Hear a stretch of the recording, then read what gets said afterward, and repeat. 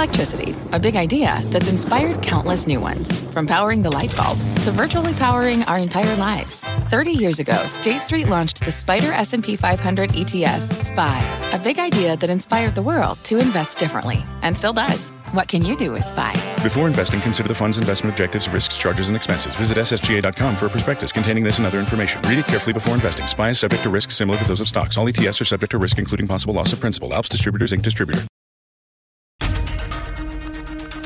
This is Squawk Pod. I'm CNBC producer Katie Kramer. Today on our podcast, escalating tensions between President Trump and social media, a series of midnight tweets, one afternoon signature, and protests in Minneapolis. A former White House chief technology officer offers a strategy for moving past the controversy. The debate about is Twitter right or is Facebook wrong may be a little bit off from the broader conversation. Should the community reach consensus with stakeholder input so that the government itself doesn't have to micromanage the industry? And Bank of America CEO Brian Moynihan on reopening the economy and recovery post-pandemic. You're seeing us come out of the out of the depths of where we were in April, and that's due to two things. One is just people are starting to spend more money as the stimulus hits generally, and then the impact of the opening of various economies. It's Friday, May 29th, 2020. Longest 4-day week ever. No kidding. Squawk Pod begins right now. Good morning, everybody. Welcome to Squawk Box here on CNBC. I'm Becky Quick, along with Joe Kernan and Andrew Ross Sorkin. A lot else happening in the world and a lot that we are focusing on. And Andrew, I'll send it over to you.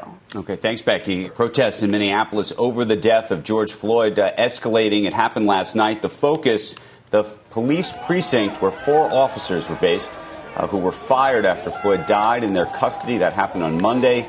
Demonstrators pushed down temporary fencing and occupied property at the precinct, and fires burned on both sides of the building. Officers fired tear gas from the ground and a rooftop. Officials said the building was cleared of staff shortly after 10 p.m. local time, and protesters forcibly entered the building and ignited several fires. Now, meantime, this is turning into more than a local story. This is becoming a national story and a public policy story. President Trump tweeting about the violence just before 1 a.m. Eastern time, and one of those tweets was flagged by Twitter. This time, Twitter says the second part of a 2-part tweet violated the company's rules about glorifying violence, but Twitter determined that it may be in the public's interest for that tweet to remain accessible. Here's what the president said. He said, "I can't stand back and watch this happen to a great American city, Minneapolis. A total lack of leadership. Either the very weak radical left mayor, Jacob Frey, get his act together and bring the city under control, or I will send in the National Guard and get the job done right. These thugs are dishonoring the memory of George Floyd, and I won't let that happen." Just spoke to Governor Tim Walz and told him that the military is with him all the way, any difficulty, and we will assume control. But when the looting starts, the shooting starts. Thank you! Exclamation point. Twitter explained that the last line violated its policy based on the historical context, its connection to violence, and the risk that it could inspire similar actions today. Yesterday, President Trump signed an executive order seeking to limit, of course, the broad legal protection that federal law provides to social media and other online platforms. We talked about it. It seeks to make it easier for regulators to hold Twitter and Facebook liable if they are deemed to be unfairly curbing user speech. And we had that conversation yesterday with Mark Zuckerberg about all of that and where these social media companies come down on these things and when they're going to be stepping in or not. And here we are. And I don't envy Twitter. I don't envy any of them. And you heard Zuckerberg told you, he's like, we don't want to, who would want that responsibility? He doesn't want it either. That's not. But how do you separate yourself from it when you're Facebook or Twitter? It's just really tough. It's really tough. Yeah. Look, and this has been a situation where for years and years they've been held to a different standard than other media. Obviously, when you are a newspaper or a radio station or a television station, it's much easier to have some control over the voices that are going out there. But when you have millions of people that each have their own platform, it's very difficult to try and go through and monitor that. But the question has been all along, are they publishers or are they simply bulletin boards? And once you take actions and start editing things, then that puts you in the position of saying, yes, you are a publisher in that sense. And then you can really do whatever. Then you can really do whatever you want. No, I'm kidding. As we now have seen with newspapers. Yeah. But it's that one provision that gives them so much leeway that people want to mess with that. That allows them a lot of leeway on what to censor and what. This is not going to end. And President Trump, he's going to push it. He's going to, and his supporters are going to see everything now as censorship and just feeding into what he wants to do in terms of controlling whether they're. So I just know that this is. I don't know how this ends well for anybody. Do you? The question I was going to ask is. No, go ahead. No, the only question I was going to ask is if it's not being censored, meaning if the platforms are not taking this stuff down, but are adding other information, call it a fact check, call it related information, other information, how the public views that, how candidates or others view that, I think that might actually become such a regular thing, potentially, depending on how these algorithms work, that you're going to see it so much across the board that maybe it loses its meaning. But I imagine you might start seeing these sort of related items or fact check items or other things that add some kind of extra piece of information. And I don't know how the public is going to view that. I thought about the question. I thought just as taking it to just an insane conclusion, just shutting this horrible thing down that I see right here. It's up right now. And there could be some merit to that. Not really. But the last couple of days, Twitter is, I get a lot out of it, though. It's a news feed. And you do think about things. Yeah. You certainly need to take it with a grain of salt. I don't think you ought to be watching it all day long, especially in certain instances. But definitely not healthy. No. I don't think it is. The question I have on this is what does Congress do now? Because this actually puts a lot of Democrats in a difficult position. To this point, it had been a very bipartisan move to try and want to regulate both Facebook, Twitter, any of these other big social media companies. They had been in the crosshairs from Congress all along, but now that the president has taken and signed this executive order and really stepped things up, you just wonder what their response to that is going to be. Because I'm guessing they're going to want to get in some way, shape, or form. But it has now become so politicized that I wonder if it is still a bipartisan issue or if there are different divides that are starting to build in Congress as a result.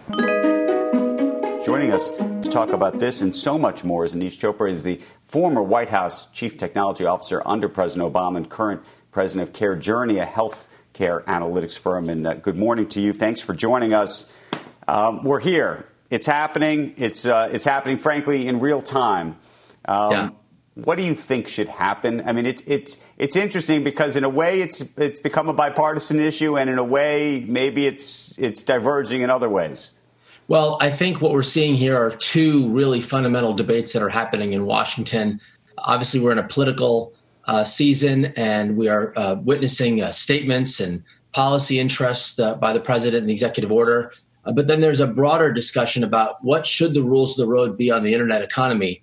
If we separate out sort of political blustery about the who's up and down on politics, there's probably a kernel of a debate worth having about how do we get content moderation in the internet better squared up. And I think that conversation is productive, but not the blustery side of the who's up and who's down. But Anish, here's the regulatory question when it comes to free speech and all of it, which is this. Well, on Twitter's side, for example, they decided to fact check that initial tweet by the president about vote by mail. And you've heard both Twitter and Facebook say, for example, that on certain issues, they will fact check things, especially when it comes to what they think of as voter suppression or electoral issues or health and people's own danger to themselves. So in this instance, Twitter takes the position that the president's comments effectively amount to potentially some form of voter suppression or interference in an election. Facebook takes the position effectively that the president is making an argument that potentially vote by mail could have fraud involved in it. And you're seeing both sides of that argument. Should the government be the one to be the arbiter? Should the companies be the arbiter? Who is supposed to be the judge and the jury? Well, you're raising the reason why there's a healthy debate. The provision of the law that we're describing that allows us to have this debate is called Section 230 of the Communications Decency Act. And the principle of it was that we would provide liability from these content platforms that are basically enabling the kind of discourse that we're seeing. And they have the authority to develop their own rules of the road for their own terms of service. And so you see diverging opinions. That's sort of the nature of the immunity shield. The other side of the law, in my view, had been that we were hopeful, I would imagine, for policymakers engaged in this debate, that the social media community would come together to reach some more broad consensus about the standards by which certain actions may be taken. So the debate about is Twitter right or is Facebook wrong may be a little bit off from the broader conversation. Should the community reach consensus with stakeholder input so that the government itself doesn't have to micromanage the industry? And it's the lack of action caused the tension. Right. But part of the conundrum may very well be that you want a market, if you will. Maybe you want a market where Twitter makes one decision and Facebook makes another, or no? Well, you think there should be one decision across the board? No. That's why the government dictating the micro details of this is very complicated. The idea that the industry may reach consensus. Let's take a less politically controversial but more public health oriented issue. If someone were to post comments around, say, suicide or other, sort of difficult challenges on a personal level, there may be agreement amongst the group to say, hey, let's all agree that we'll post a notice that you should contact the suicide hotline so we can connect people to services. So there may be areas where there's agreement and consensus and some mechanism for feedback to say, hey, is that the right thing or the wrong thing? So these multi-stakeholder groups that have come together to really help regulate the internet, they're working in parts of the internet economy. Content moderation hasn't really gotten off the ground. Well, let me throw a different one at you. So Facebook took down, the president of Brazil had posted something to Facebook saying that hydrochloroquine was scientifically proven to work. And it was the wording that I think Facebook objected to, the scientifically proven component. The president, our president, President Trump, of course, has encouraged people to take hydrochloroquine, says he takes it himself, and Facebook chose not to take that down. Now, some people could say that's a distinction without a difference. Others could say it's a nuance, or they're looking at these words.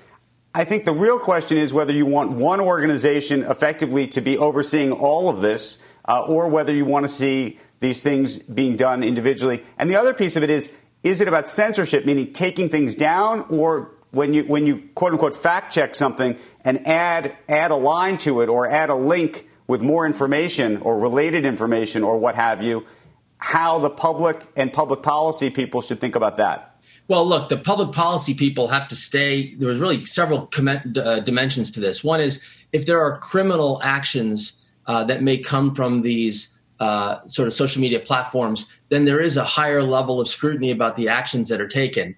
When it comes to content moderation goals, each platform does compete on what they want the user experience to look like when they choose to remove accounts and how they choose to handle individual content. We do want a flourishing economy so that not the two large platforms you've identified, but the new ones that haven't yet emerged have a place to bring their new offerings to market. So you want that liability shield, so to speak, but you're hopeful that some consistent terms of service and that they're equally applied. Now, there may be certain questions that can a group of stakeholders come together to say, this is the bar. Let's meet the bar. Let's set your terms to be consistent with that bar. And if you don't hold yourself accountable to those same terms that you've put out, we have existing rules on the books, like the Federal Trade Commission, that could say that you've been deceitful to your customers. Right. So there are mechanisms in place to build some a constraint, if you will, on a completely free-form internet economy. And the goal to me is getting this sort of consensus process going, maybe a path to get a little bit more of the temperature down on what's happening on the harmful content debate. Based on what you've seen in this executive order, what do you think the liability long-term will be for these companies? Because investors are, of course, looking at these companies and saying to themselves, is this a sideshow? Is this meaningful? How should they think about it? I would view the executive order as a political statement, not a particular piece of regulatory text that's going to move the market. My perception here is that the president's basically directing the government to make an argument to the regulators, in this case, some combination of the FCC and the FTC, to get moving. And so it's more of a statement of principle in my language than it would be deemed law. So I would not view this particular set of actions. It really just opens up a conversation about how do we strike the balance. Let's not forget, the internet economy is driving growth in the U.S. GDP, and that's for a reason, because we have these sort of baseline principles for how we want to regulate the internet, and they're working. We've been consistently outperforming the world on our internet economy performance. So we don't want to lose our strength. We want to make sure that we build on progress. And that, to me, is facilitating that next chapter, getting the industry to step up to do more within the authorities of Section 230 is what I meant by saying this is an opportunity for us to continue the debate. It's not just the government in action. Anish, want to thank you for the conversation. Hope you come on back. It's not going away. We're going to be talking about this a lot, I imagine, over the next several weeks and months. Next on Squawk Pod, Bank of America CEO Brian Moynihan has insight on consumers and the crisis. If you look at our customers' checking balances, say under $5,000 and under average balance that they're running before the crisis, they're actually up 30 or 40% in average balances in their accounts today versus 12, 13 weeks ago. We'll be right back. What's on the horizon for financial markets? At PGIM, it's a question that over 1,400 investment professionals relentlessly research in pursuit of your long-term goals. Specialized across asset classes, but united in collaboration, our teams provide global and local expertise. Our investments shape tomorrow, today. Pursue your tomorrow with PGIM, a leading global asset manager.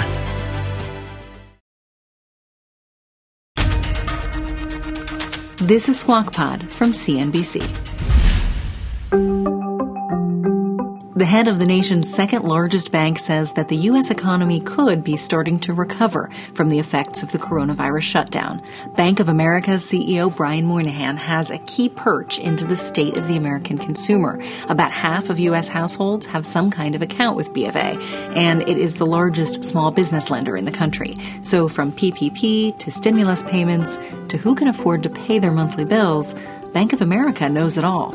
And the bank has also promised its 200,000 employees that there will be no layoffs in 2020. Here's Becky Quick with Bank of America's CEO Brian Moynihan, who joined us on the phone. Brian, thank you for being with us today. Becky, it's a pleasure. Good to hear your voice and pleasure to be here. Okay, let's talk about what you're hearing right now, Brian, because I don't think anybody else has a better read on and how things are going in real-time data.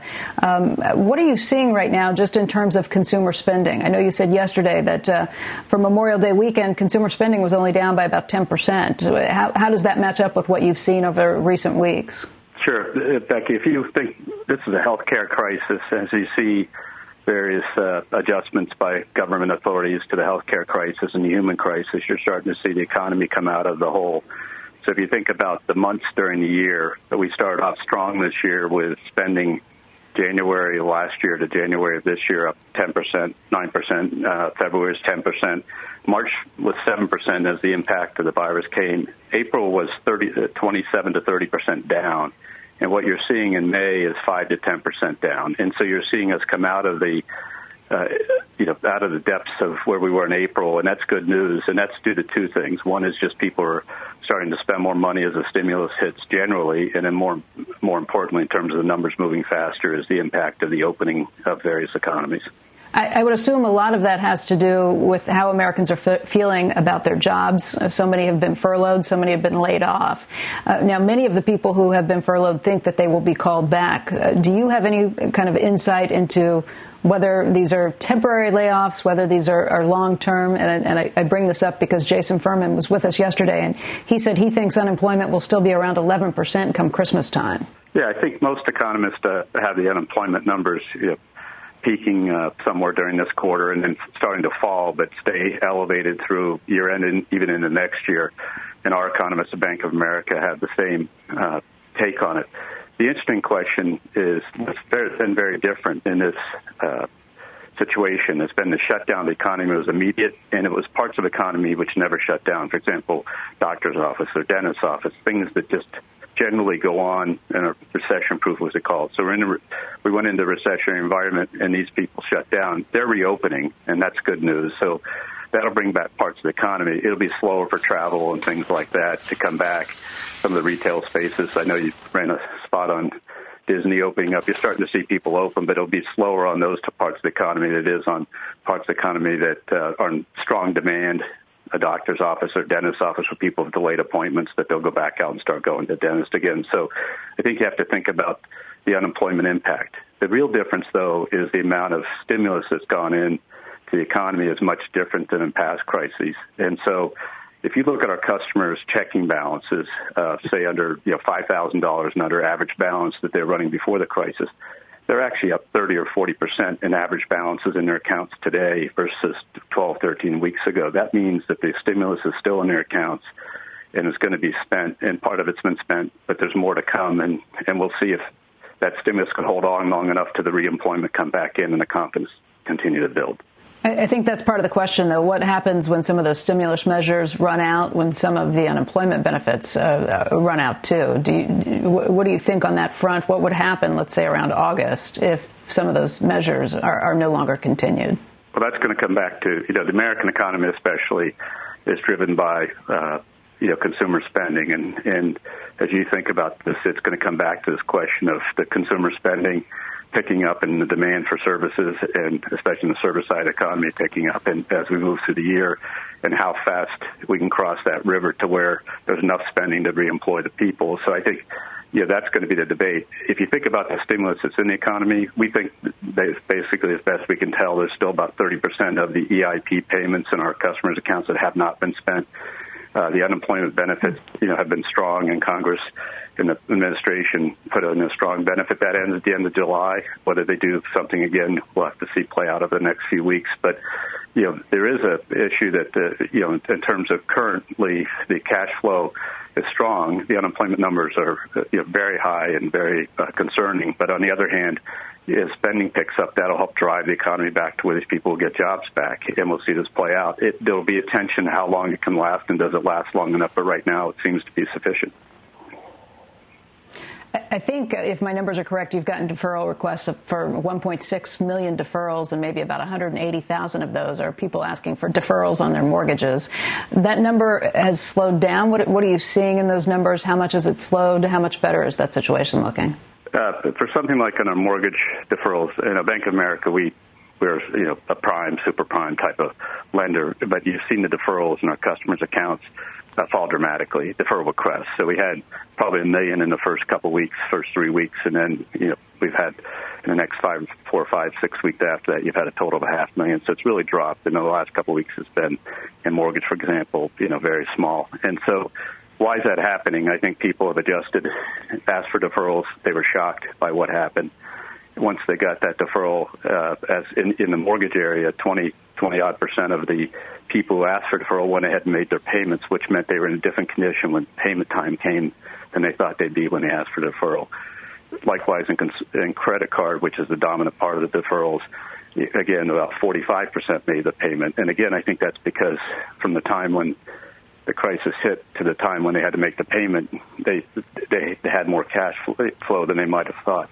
The question of how this plays out will come down to, what's the reemployment factor that's going to come into the economy over the next couple months as economy is open and jobs get restarted and then people can make payments. But right now we feel pretty good that the deferrals have slowed way down. We stepped up as a company, and our industry stepped up and basically offered people forbearance, the ability to defer the payments and put them on the back end of a mortgage and not make the credit card payments, et cetera. And that happened across the industry, and I think that slowed down across the industry also. Hey, Brian, one of the real issues people have wondered is what happens in retail and in restaurants where they didn't have any revenue coming in a lot of places. And as a result, many of those retailers or restaurants were not paying their rent. You wonder what the ripple implications are of that and where the buck stops with that. What have you seen on that front, and what happens in terms of the loan losses you might anticipate? If you look at the retail spending, at restaurants. The quick service type restaurants continue to grow. The non-quick service type restaurants fell 30, 40, 50%. They're back up to where they're down 30%, and they were growing week after week, even before they started opening. So it's going to be a race for some of those restaurants. Can they get open fast enough to get the revenue started to make it in the PPP process? As you know, there's great debate about does it fit for the restaurant environment, and there's proposed changes to make it work better for those types of companies. When you go to retail generally, clothing and things like that, it's been interesting. We've seen spending on clothing stores up 50% month over month. So people are starting to broaden out their spending again, as I said before.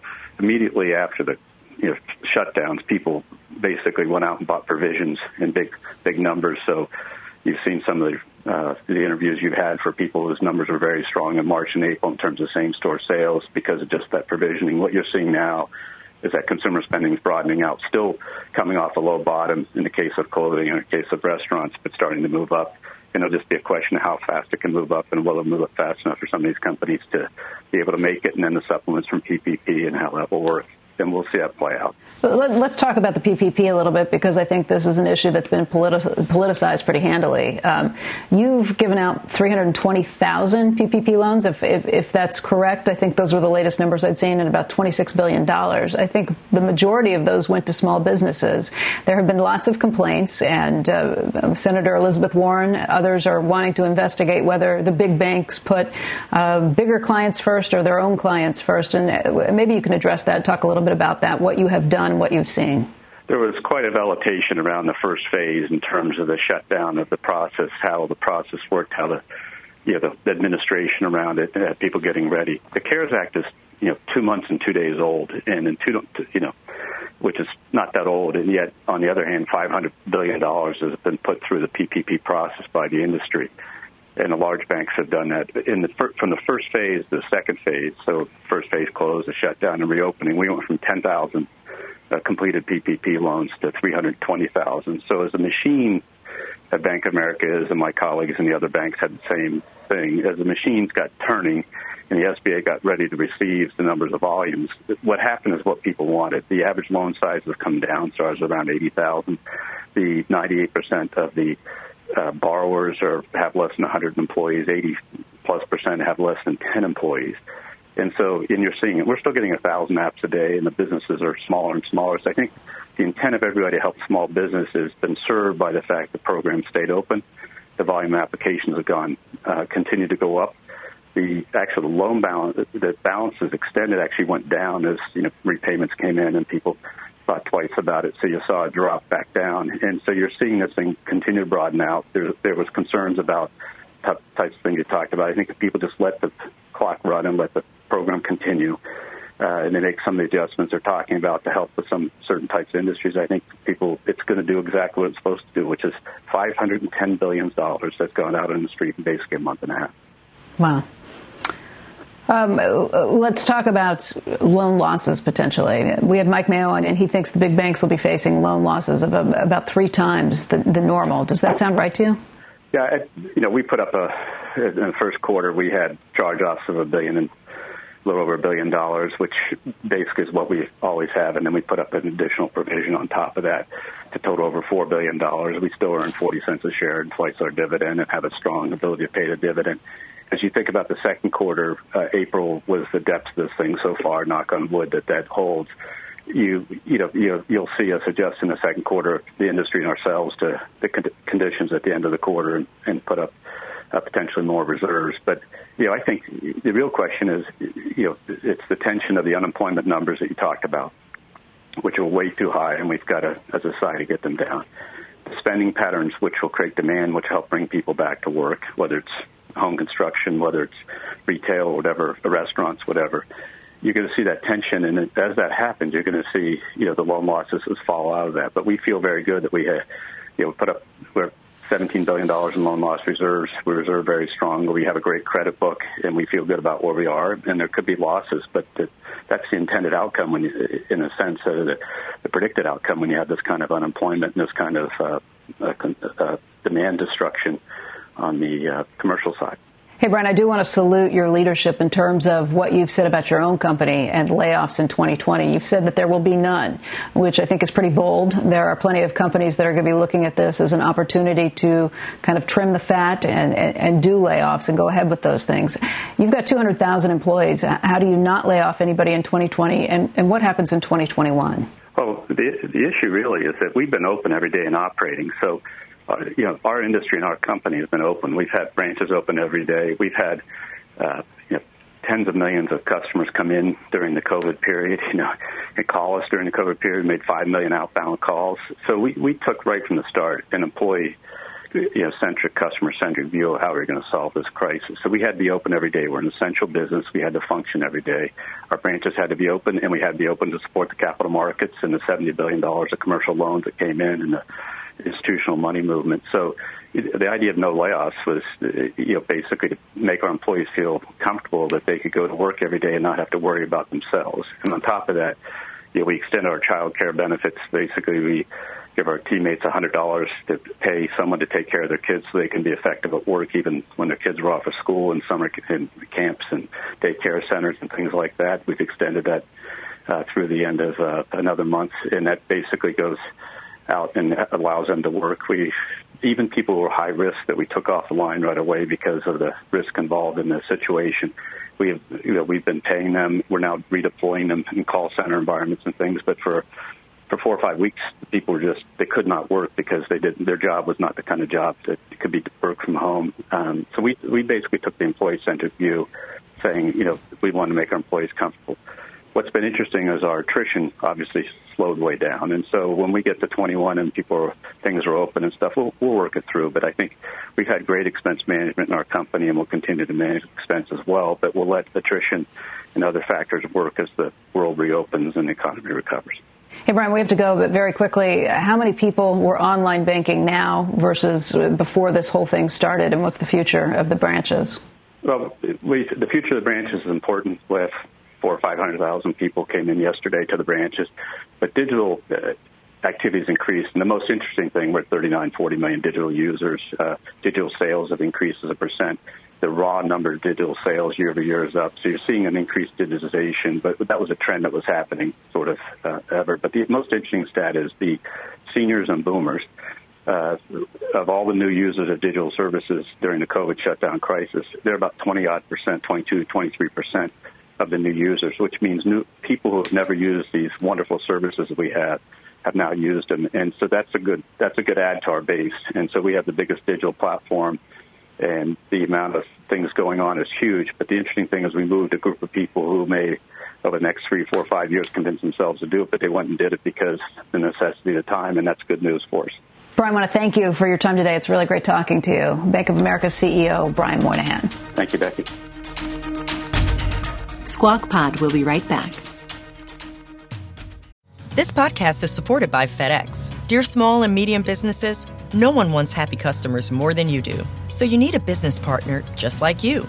Like FedEx, who understands your passion for serving your customers because they have the same commitment towards you. That's why FedEx offers you picture proof of delivery, packageless and paperless returns, as well as weekend home delivery to 98% of the U.S. on Saturday and 50% on Sunday. See the FedEx service guide for delivery information. What's more, FedEx Ground is faster to more locations than UPS Ground.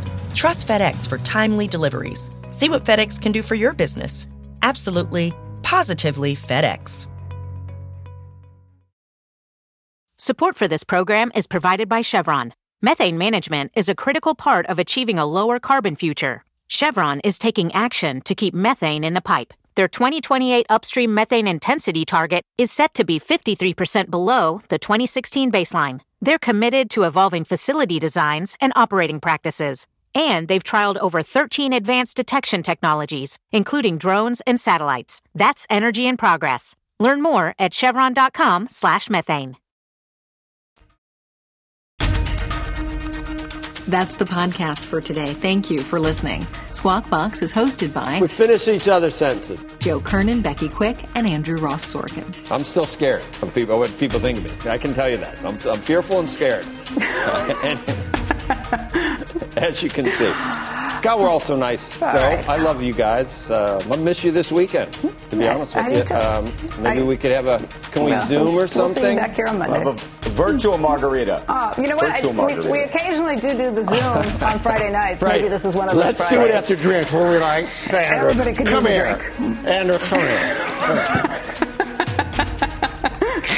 Like I told you, Squawk Box every morning. 3 hours, Thanksgiving dinner, no food, no football, and thank God no alcohol. To get the smartest takes and analysis from our TV show right into your ears, subscribe to Squawk Pod wherever you get your podcasts. We'll meet you back here on Monday. Have a good weekend.